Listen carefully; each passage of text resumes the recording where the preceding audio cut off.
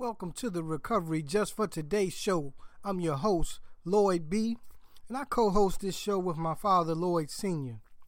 This is the show that's dedicated to those who are in recovery, those who may be struggling with addiction, and we are a resource to family members of those who may be struggling with addiction.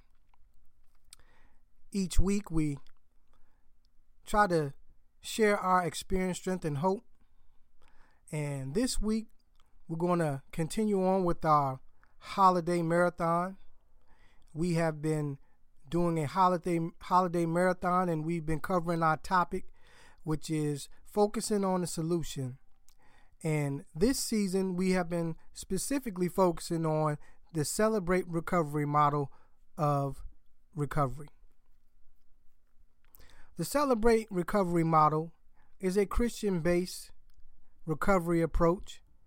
And for the past few weeks, we have been discussing focusing on the solution by way of Celabrate Recovery. So with this show, we're going to continue on with that, and there will be testimonies that you can hear. If you go back and listen to this holiday marathon, you will note that we have various speakers. And this episode is episode 9 of season 3. And so I want to thank everyone for coming and joining us. We'll likely have one more episode for this season, and we'll close out this particular season. More than likely, it'll be around Christmas time. So I want to thank you all for tuning in with us this season, and I pray that something that we have said has been a blessing. So if you will, join us in a moment of silence, followed by the Serenity Prayer.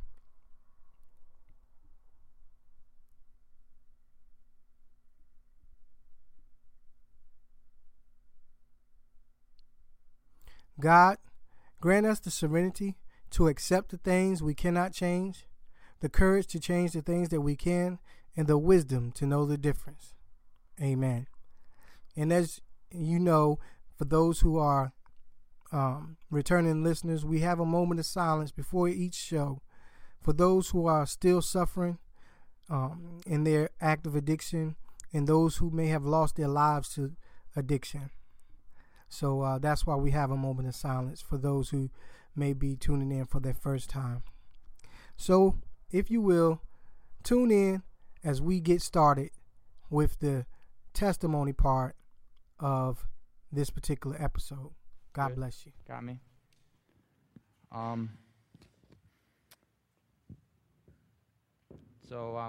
Y'all know me.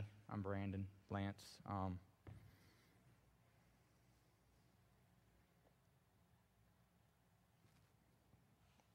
going to do my best. Anybody that saw me on Facebook last week, I put an exaggeration of truth is something known as also known as something else. It's a lie. I'm not going to lie to you. I'm not going to exaggerate on what happened. I'm going to tell you what I saw. I've got witnesses that are here that saw it as well. And that's how the story goes on, and that's how the good news will be spread. This does go into Celabrate Recovery. I won't necessarily talk so much about Celabrate Recovery tonight, but it does go into Celabrate Recovery because without being plugged into Celabrate Recovery, I don't know that I would have ever had the strength to do what I've done in the past 4 days. Because I had to make a hard choice that led to what I thought was the worst disaster of my life.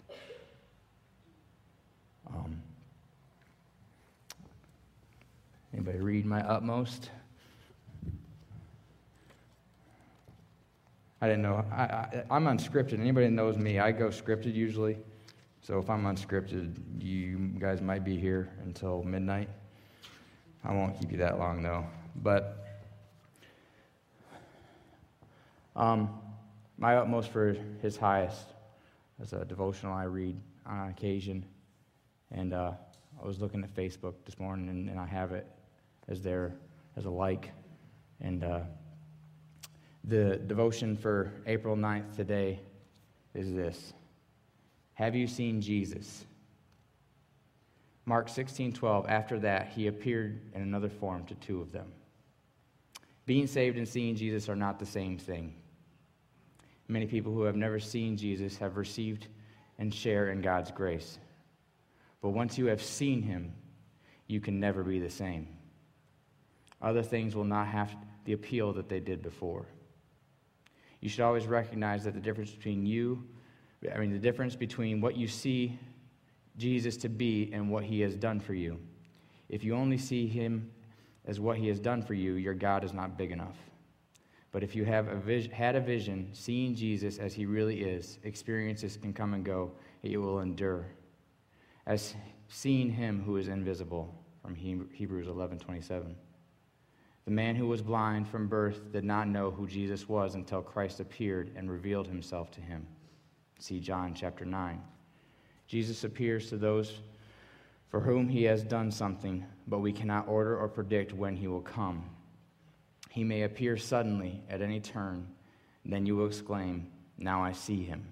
See John 9:25. Jesus must appear to you and to your friend individually. No one can see Jesus with your eyes, and division takes place when one has seen him and the other has not. You cannot bring your friend to the point of seeing God. Seeing God must do it. Have you seen Jesus? If so, you will want others to see him too. And they went and told the rest, but they did not believe them either, from Mark 16:13. When you see him, you must tell, even if they don't believe. Oh, could I tell, you surely would believe it. Oh, could I not? Oh, could I only say what I have seen? How should I tell, or how can you receive it? How till he bringeth you where I have been? Most of you know a lot of my story, a lot of my testimony. I've shared it a lot in the past year, and a lot of you know Jessica's story and her testimony. She shared it many times, and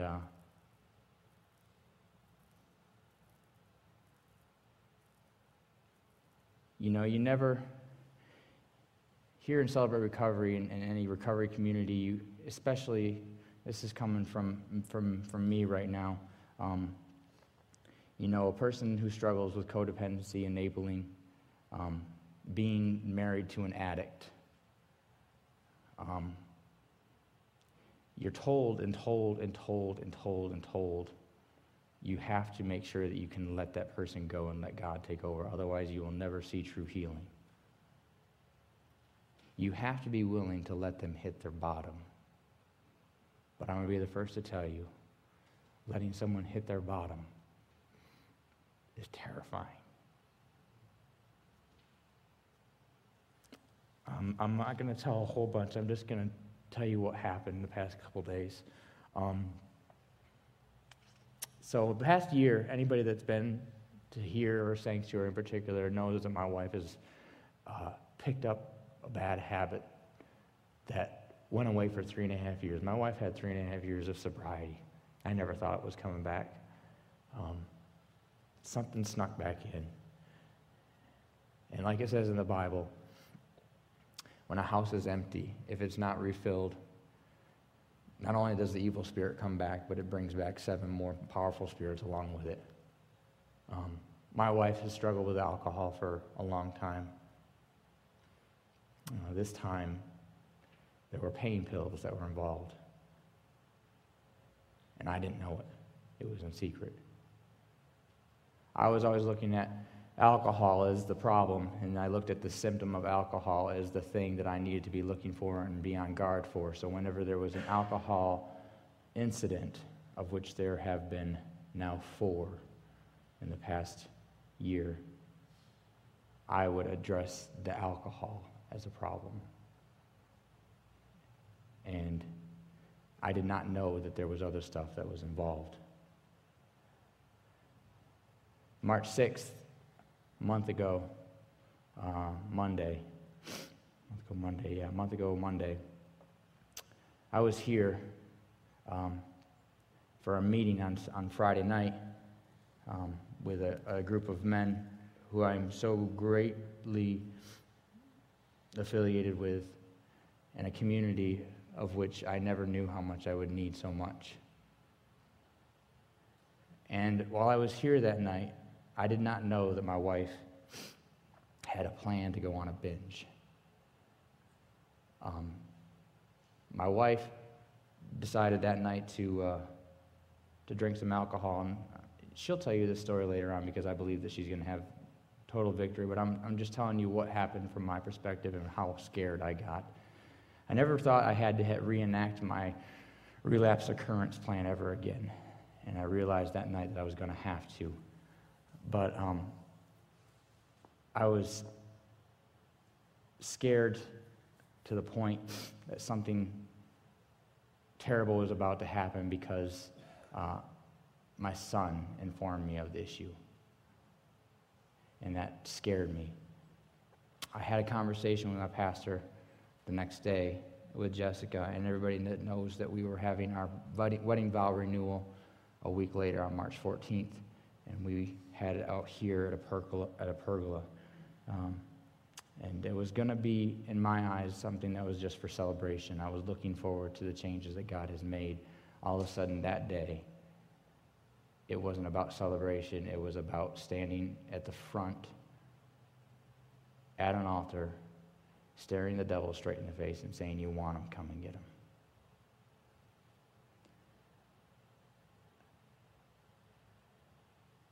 That is a statement I'm going to tell you flat out. If you say it from your heart, be careful. You don't know what you're going to get. I didn't know what I was going to get. Saturday night, last week was normal as far as I could tell. I thought that she was getting back to being better, saying all the right things. Sunday morning, I realized that Jessica had been drinking again, and we were supposed to go Sunday morning service on Easter Sunday, and she didn't want to admit it, went through a series of arguments, ultimately, where I was looking for the smoking gun, so to speak, and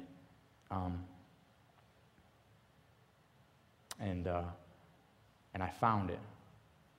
And a couple weeks earlier, I had had a conversation with Mike and Tim out here on a Thursday night, and I'm so grateful because Tim was able to say to me what I needed to hear. You know, you can't fight harder for someone else's sobriety than they're willing to fight for themselves. And they asked me what I was going to do if and when it happened again. And I said, if and when it happens again, I'm going to get the kids, put them in the car, and I'm going to drive north to Michigan. No matter how bad I wanted to be here on Sunday morning at church, everybody knows that I love being here. There's no other place that I'd rather be other than here at Westtown. And I was grateful to just be able to be back here today after everything. So I packed up the kids in the car, and I started driving north. I called Mike, and I told him what had happened, and that I was leaving, and that Jessica needed help. I called Jessica and said, "Are you a danger to yourself?" She told me no. I said, "If you are, please call 911 immediately." And that's the last time I had talked to her. I called my mom to let her know I was on my way. I called her mom to let her know everybody was telling me I was doing the right thing. Mike was telling me I was doing the right thing. I couldn't get a hold of Tim, but Tim affirmed later that I was doing the right thing. And as hard as it was, I didn't think what was going to happen happened. I'm throwing out names mostly because these people are witnesses to what had happened. Because certain people I'm grateful, and I'm saying that this is the body that kicked in when I couldn't do anything. Jessica's friend, Amanda Schick, texted me and said, "Something wrong." I didn't see you at church. I said, "I don't know what's going on. I'm not at home. I'm driving north."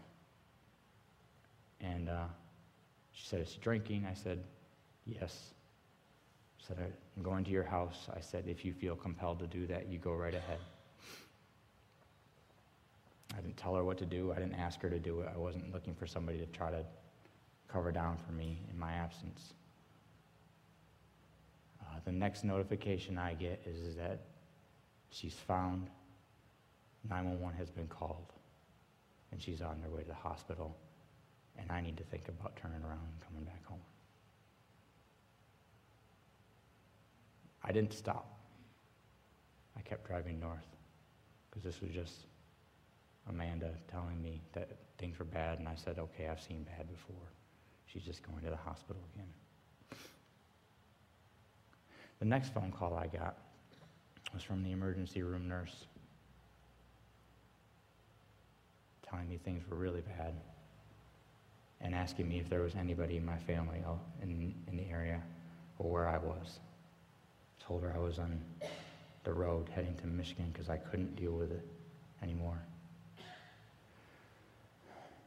I said, what information can you tell me? She said, there's not much right now. She said, it doesn't look good. I said, okay, thinking. Just doesn't look good. That's what I'm thinking. I really don't know. I had no understanding. Starting to get worried. Should I just turn around, put my kids in danger, or what should I do? Getting a lot of feedback too. But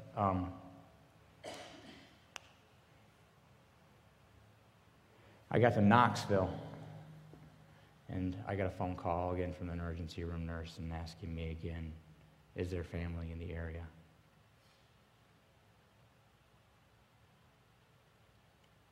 I said, no, there isn't. She said, well, we're really at a point where we need to make a decision. And I said, are you telling me that my wife is dead? And they said, yes.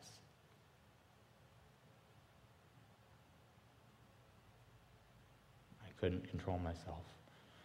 I stopped the car, called Mike, called Billy, offering me whatever encouragement they could to give me the strength to keep. Is this my fault? That's really good amount of feedback. Here we go.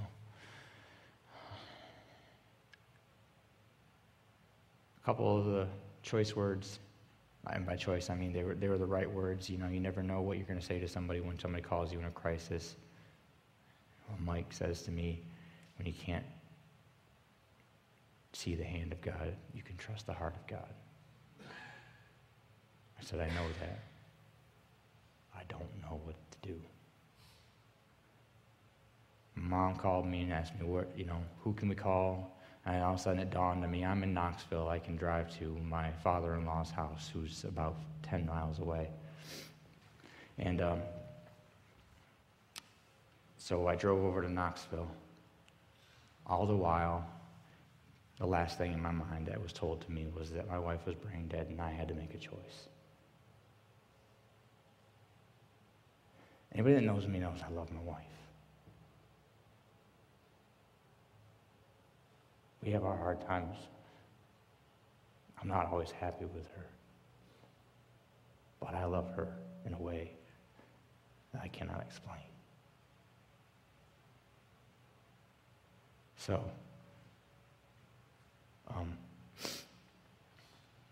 I got to her dad's house, called Pastor Rod. He told me he was there with her. Mike was there, Billy was there, Tim was there, Gary and Amanda were there, and that there were a bunch of people already out there praying.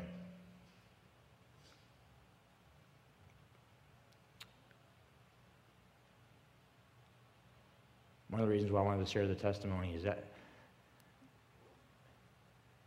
the only way things like this happened, of which the next 3 days after that I'll tell you exactly what happened, is that when I couldn't do anything as a part of the body of Christ, the rest of the body kicked in and took care of me, and they held me up. And they gave me the strength to do what I thought was going to be the hardest thing I was ever going to have to do. The didn't know what to do, didn't know what to say, didn't know what I was walking into, didn't know how bad it was. I was gone. I was trying to be strong and tough as I possibly could because I had my 3 kids in the car with me as we finally made the decision, and Jessica's dad drove me back to Georgia so I could get back here as soon as possible. And I was being told that they would not leave my wife's bedside until I arrived. They promised me. And I said, okay, thank you. And,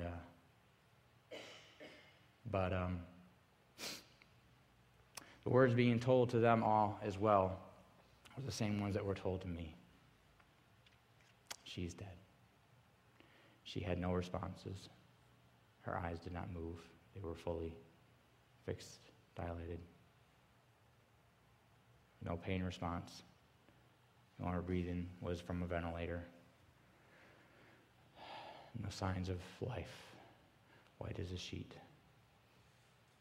Cold.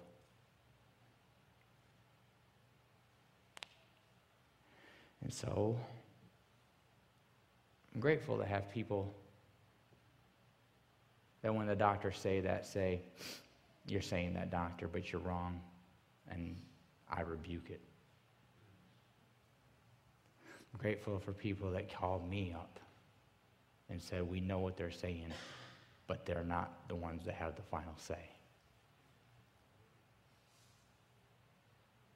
Grateful for people saying, no matter what happens, we're going to do whatever we can to help you. I'm grateful for people who had the ability to say to me, if ever you needed faith, now is the time you need it. And so we got back to Augusta at like 9:30 on Saturday night, and I got the kids so they didn't have to see their mom. I went up to the hospital, walked off the elevator, and I was immediately surrounded with more love than I could ever imagine.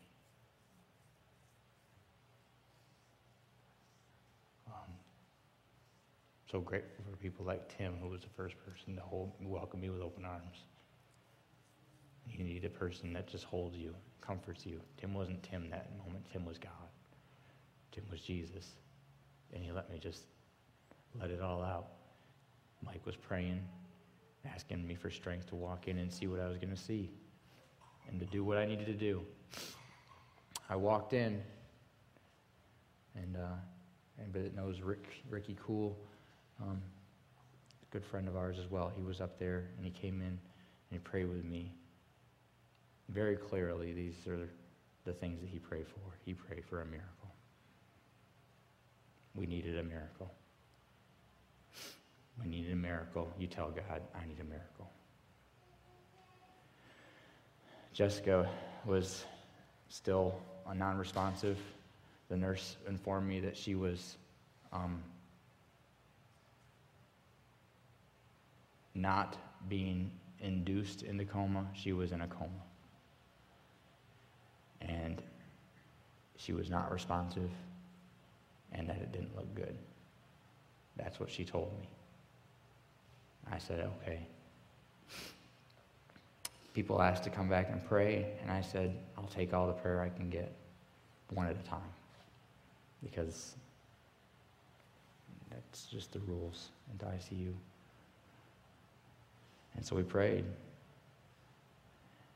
When I was given one little teeny tiny small grain of hope in all that information, I said, okay, I'll cling to that little teeny tiny grain of hope.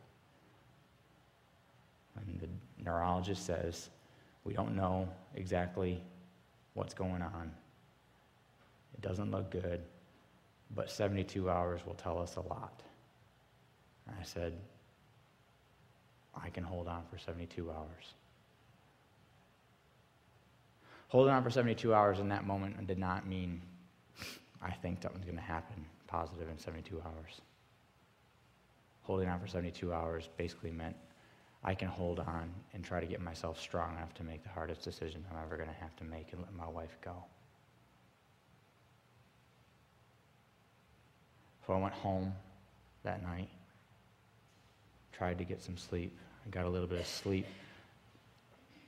I went to, I woke up in the morning and I felt hopeless.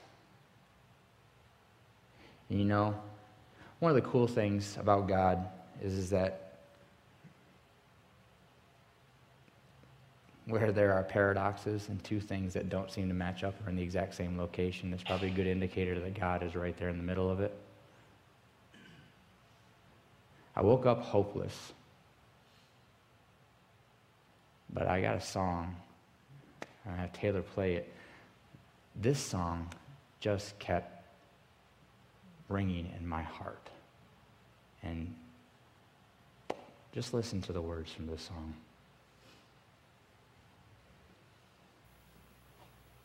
They are inside your head. You got a voice that says you won't get past this one. You won't win your freedom. It's like a constant war, and you wanna settle that scar, but you're bruised and beaten, and you feel defeated. This goes out to the heaviest heart.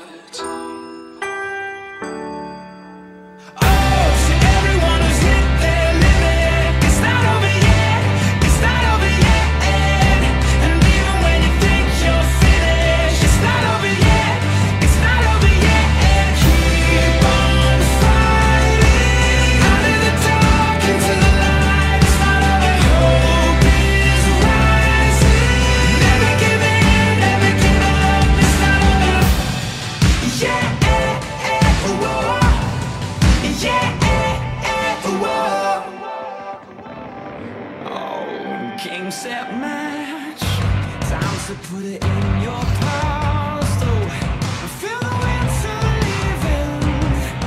It's redemption season. Long live the young at heart. Cheers to a brand new start. We're revived and breathing to live a life of freedom. Oh, to everyone who's hit their limit, it's not over yet.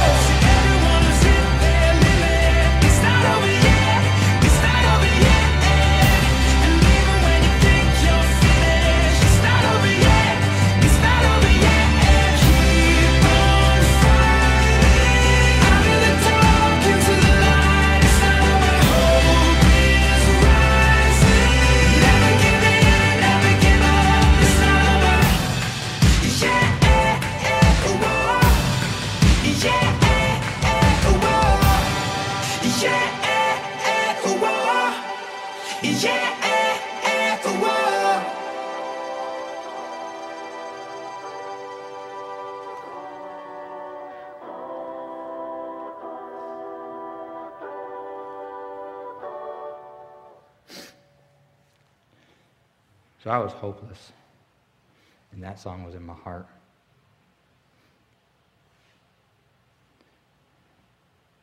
I was hopeless, but all I could hear was, Brandon, watch what I'm going to do.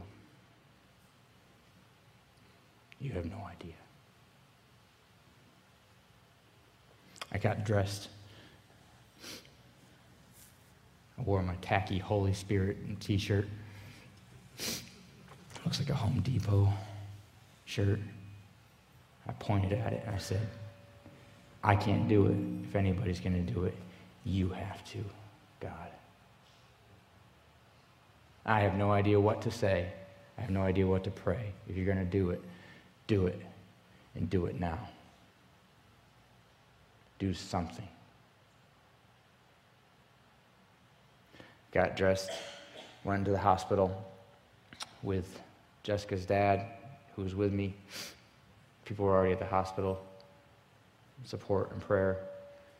And we went in, and the nurse was a new nurse from the night before, and she was asking me if I knew what the prognosis was. I told her yes, that the nurse had informed me. And she said, have you seen the doctor's notes? I said, no, I haven't. So she sat me down, let me read the notes. And she looked at me and she said, it doesn't look good. I just want to tell you that. I said, I know. I'm going to go in here. I don't know what I'm going to do. I said, so I'm just going to read to her. I had decided that what I was going to do was, instead of pray, I was just going to read the Bible to her. And so I went in, and I decided in my heart what I was going to do was that since I thought in my mind that she was gone, if I could just get through to her one last time so that she knew how much I loved her.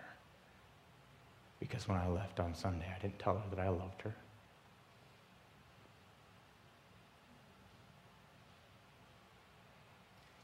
So I wanted her to know that. And I wanted to have a little bit of comfort in my heart that at least if she could hear me, not knowing anything, that if she could just, in her heart, reaffirm her salvation. That's what I was thinking. I took this Bible and I started reading. And I'll tell you what I read. And I'll read it for you. It's a familiar chapter for our many. It has more meaning now than I think I ever thought it could.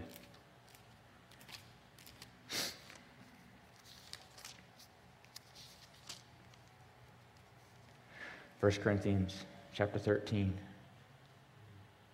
If I speak in tongues of men and angels but have not love, I am a noisy gong or a clanging cymbal. And if I have prophetic powers and understand all mysteries and all knowledge, and if I have all faith as to remove mountains, but I have not love, I am nothing. If I give away all I have, and if I deliver up my body to be burned, but have not love, I gain nothing. Love is patient and kind. Love does not envy or boast. It is not arrogant or rude. It does not insist in its own way. It is not irritable or resentful. I told her I did not resent her for what she did, that I loved her. It does not rejoice in wrongdoing, but rejoices with the truth. Love bears all things, believes all things, hopes all things, endures all things. Love never ends. As for prophecies, they will pass away. As for tongues, they will cease. As for knowledge, it will pass away. For we know in part, and we prophesy in part. But when the perfect comes, the partial will pass away. When I was a child, I spoke like a child. I thought like a child. I reasoned like a child. When I became a man, I gave up childish ways. For now we see in a mirror dimly, but then face to face. Now I know in part, then I shall know fully, even as I have been fully known. So now faith, hope, and love abide, these three, but the greatest of these is love. Then come out that cleanly, promise you. Taylor, go ahead and show that picture. That's Jessica on Monday morning.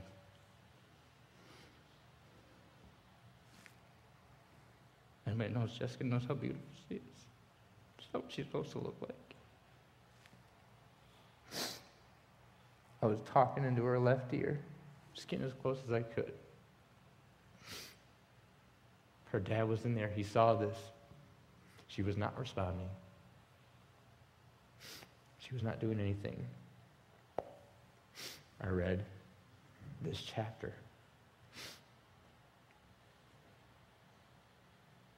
Like I said, I will not exaggerate. This is what happened.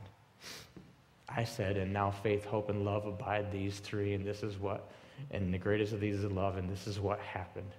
Her eyes were closed. She was not breathing. She went like this.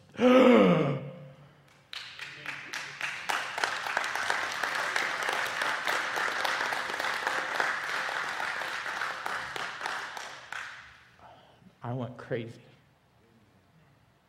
I went crazy. I think that whole hospital could have heard how crazy I was, crying, weeping, praising, everything. I was at a loss for words. Anybody that knows Brian Cowart, I know that he knows the Bible just, front and back. I had called him up. I said, she needs the Word. She needs the Word. The Word is the life. That's the source. That's everything. And I don't know any of it right now. And I'm usually a vault.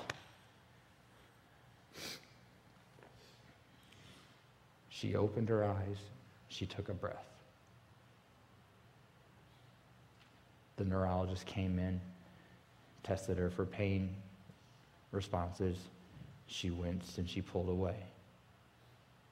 He opened her eyes to move her head. Her eyes moved. They were dilating. She was not speaking. She started opening her eyes off and on and started fighting for her life. She started fighting for her life. At some point during the day on Monday, actually, it was such a significant fight that the nurse, who had an affinity for calling me Baby Boo for some reason, told me that I was going to have to calm down because she was getting too stimulated. I said, I'm not doing anything. I said, it's all God. And she's fighting for her life. She had to be put in restraints. And they said she still had a long way to go. I told them, the doctor that was in there, that was looking at her, not the neurologist, but the other one, told me that, well, you've pretty much heard the neurologist, and I don't have anything extra to add to you, so, and I looked at him, and I said, I hear you. You're right, you don't have anything new to tell me, but I'm telling you this. I said, she's walking out of here. I don't know when it's going to be, but she's walking out of here.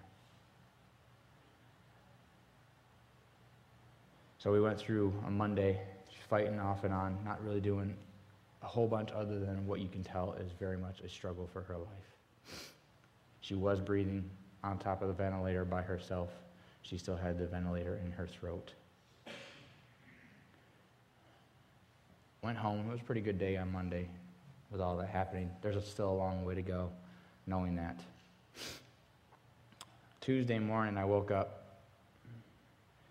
and my prayer was simply this: God, you've done one huge step. Do one more. Do one more. That was all I was asking, was do one more. And when I went in on Tuesday morning, she still on the ventilator, spent the time, but when the time came for us to leave, for the morning visitation time to be over, the nurse who had been with her all the day before was assigned somewhere else. She told me on my way out, she said, don't worry, I'm going to keep an eye on her. The nurse that was watching her that day was telling me that she had come in on Sunday during the day and saw her being moved up here. She said from what she saw on Monday morning, she was already saying, this is the kind of thing that if somebody doesn't believe in God, they better start praying, because he's obviously very real. And this is,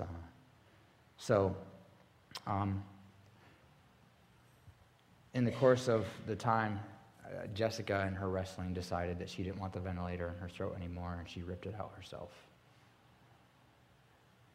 And anybody that knows Jessica knows that's very much like her.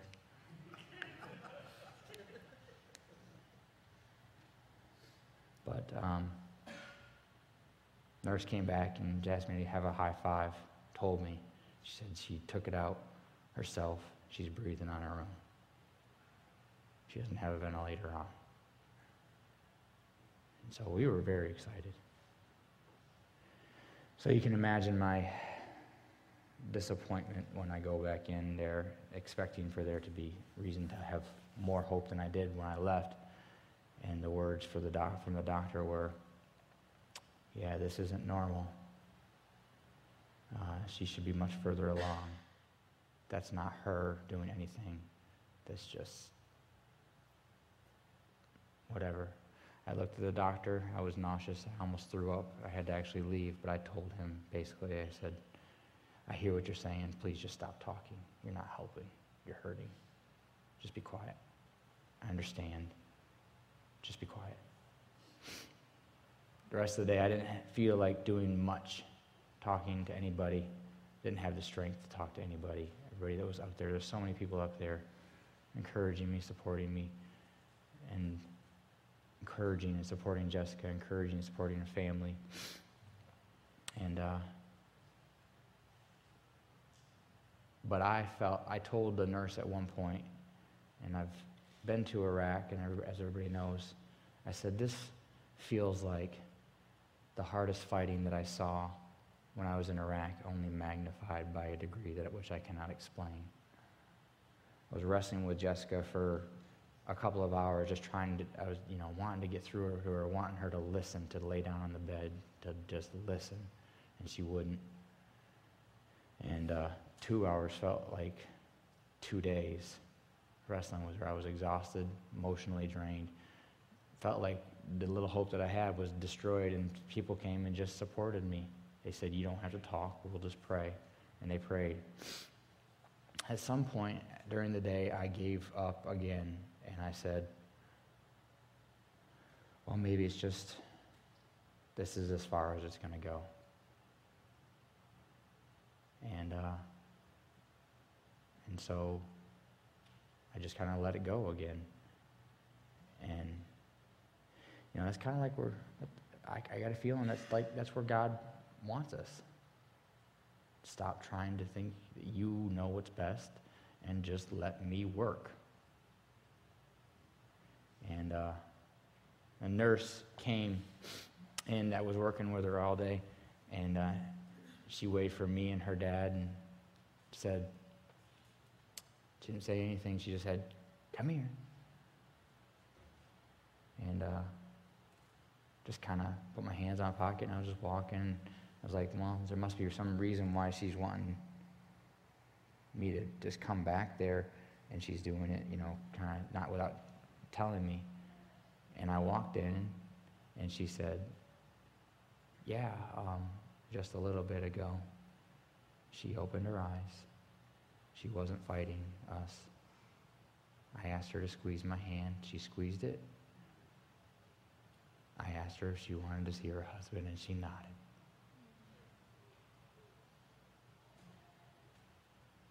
She looked at me. She didn't say anything. She just looked at me. So without talking, still on the ventilator. But just the nozzle, the cover, breathing on her own, but giving extra oxygen. And she looked at me. So I went home that night, and it felt like I had been a little bit restored, which is really probably an understatement. She was calmed down after I had been wrestling her for hours. She was listening and following instructions. I went back that night, new nurse, same one that had been there the night before and the night before that, the same one that told me that didn't look good on Sunday night. And this is now Tuesday night. And Jessica was in the same state as we had left when we left on Tuesday afternoon. She came in and she said she still was, waking up, acknowledging us. And she said, she's still not talking. And I said, okay. Funny thing is that before I went back there, I said to God in a prayer, I said, God, you're not obligated to go by my timeline, and you are working leaps and bounds faster than I could have ever imagined. So let's do one more today.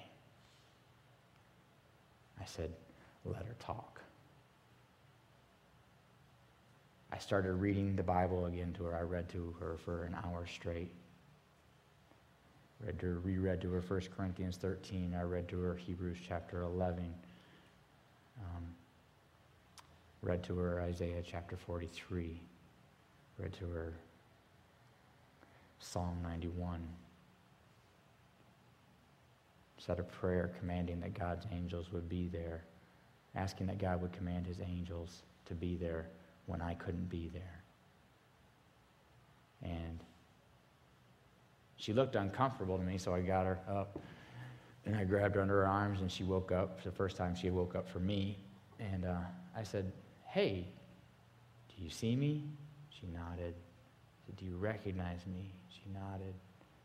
I said, now seems like a good time to start talking to her, I guess. So I started bugging her.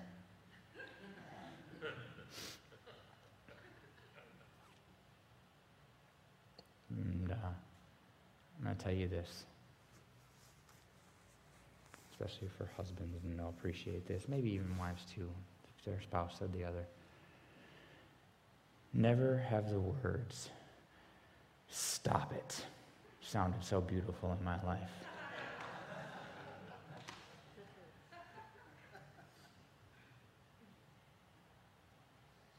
And I went and I said, okay, I can work with that. I'll stop it for about 2 seconds. I asked her if she wanted to see her dad, and she said yes, and I went and got her dad and went back and told her. I said, she just said, stop it, My excitement's much more calm now than when I said that. But 2 days. I got a text on Wednesday morning. I went home that night. I got messages up the wazoo here, so I'm going to try to find it, so give me a second.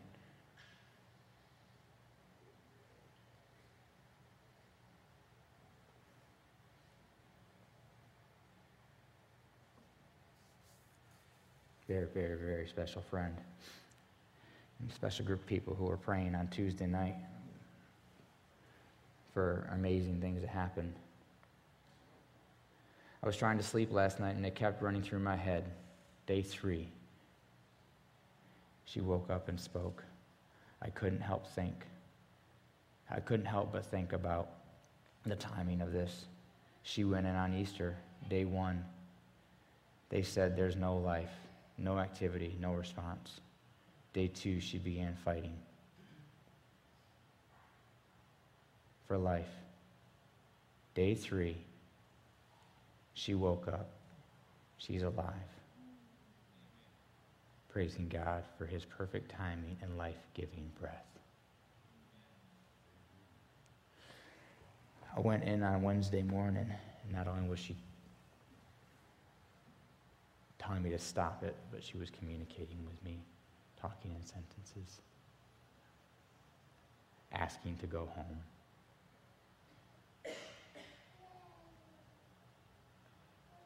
asking why she was here, asking why did this happen? Oh, the amazing things our God can do in 3 days.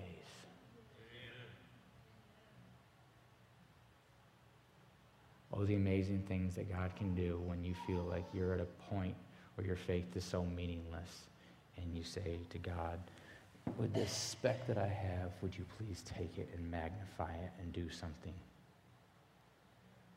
Do something in a way of which the likes I have never seen.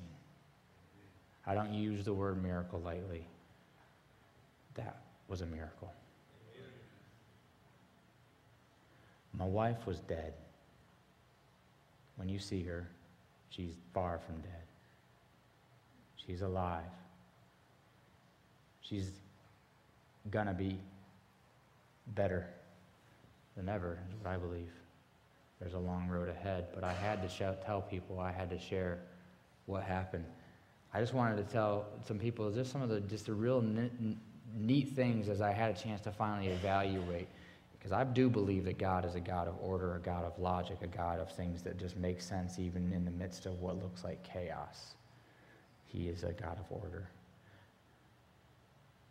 I made it all the way to Knoxville, where somebody could finally get me home. That was in my family that needed to be there. Not only was he talking about needing to witness a miracle, which he did, but somebody that came back with me from my family, who we don't have a great association with, and for any, reason other than we just aren't real close. Says he tell, I hear stories from Brandon and Jessica about how much their church means to them and how much they just love God. And he says, to Pastor Rod, he says, and you always hear that and you say, that's really nice. And when he comes back with me and they embrace him as well, and he says, I need this. When I tell her brother, who was in agnostic, what had happened, and told him when she took her first breath, and he starts crying, and for the first time in his life says the name Jesus without malice. That's my God that I serve. And without a doubt in my life, without a doubt in my body, without any ounce of doubt, I will stand here and say, there is nothing that God can't do. Amen. If you are willing to give up everything that you have.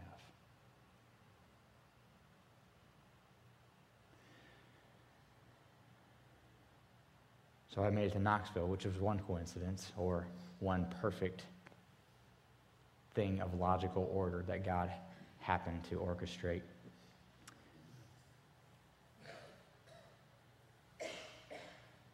The EMTs that came up to get Jessica at my house when they were called 911 came up to the hospital yesterday. They were given word by somebody that the girl that they brought in on Sunday night, that they figured when they drove away was dead, had woken up. And they said we had to see it with our own eyes. So they were looking at her, and they were speechless. And we started talking to them. I took a notice of one of their names, which is pretty cool. I said, you have a really cool name. One of his names was Matthew Blessing. I said, do you know how awesome that is?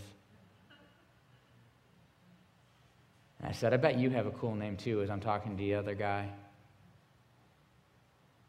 And I turned, and much to my not being surprised at that point in time anymore,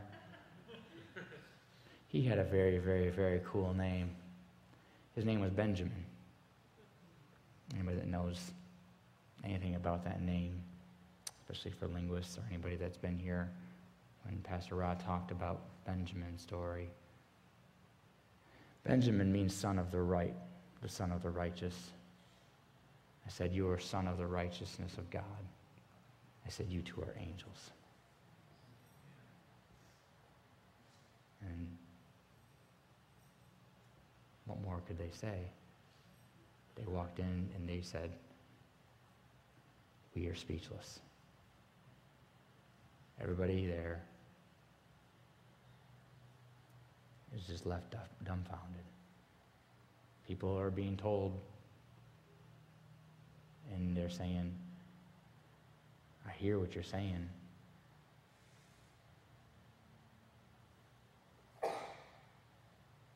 That's too crazy to make up. I don't say that we're a miracle lightly, but I'm telling you that our God is a God of miracles, and our God is a God that can do whatever he wants. And he will do whatever we ask for him if we come to him with faith and we are willing to let him have his will. And so it was something I just had to share. There's a long road ahead. Jessica's still very feisty with me. She's arguing with me today even. She's been arguing with pretty much everybody that goes in there. Isn't that right, Misty Lever? She's of art, but without a doubt in my body, that was a miracle. And oh, the amazing things that our God can do in 3 days. And she is coming out better than she went in. Because God said so. Not because I did. So I just wanted to share it with y'all. And from the deepest part that I am able to muster up and say that this is not anywhere near adequate enough to express my deepest gratitude to everybody.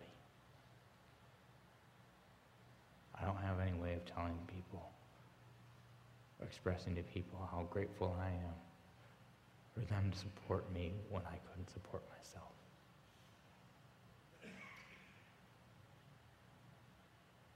For saying words of encouragement when all I had was hopelessness. For speaking life when I thought I was looking at death. For giving me a reason to take one more step and having my heart saying, God saying, it's not over yet. Watch what I'm going to do. So I thank you for letting me tell that to you, and you are free to share. Don't elaborate.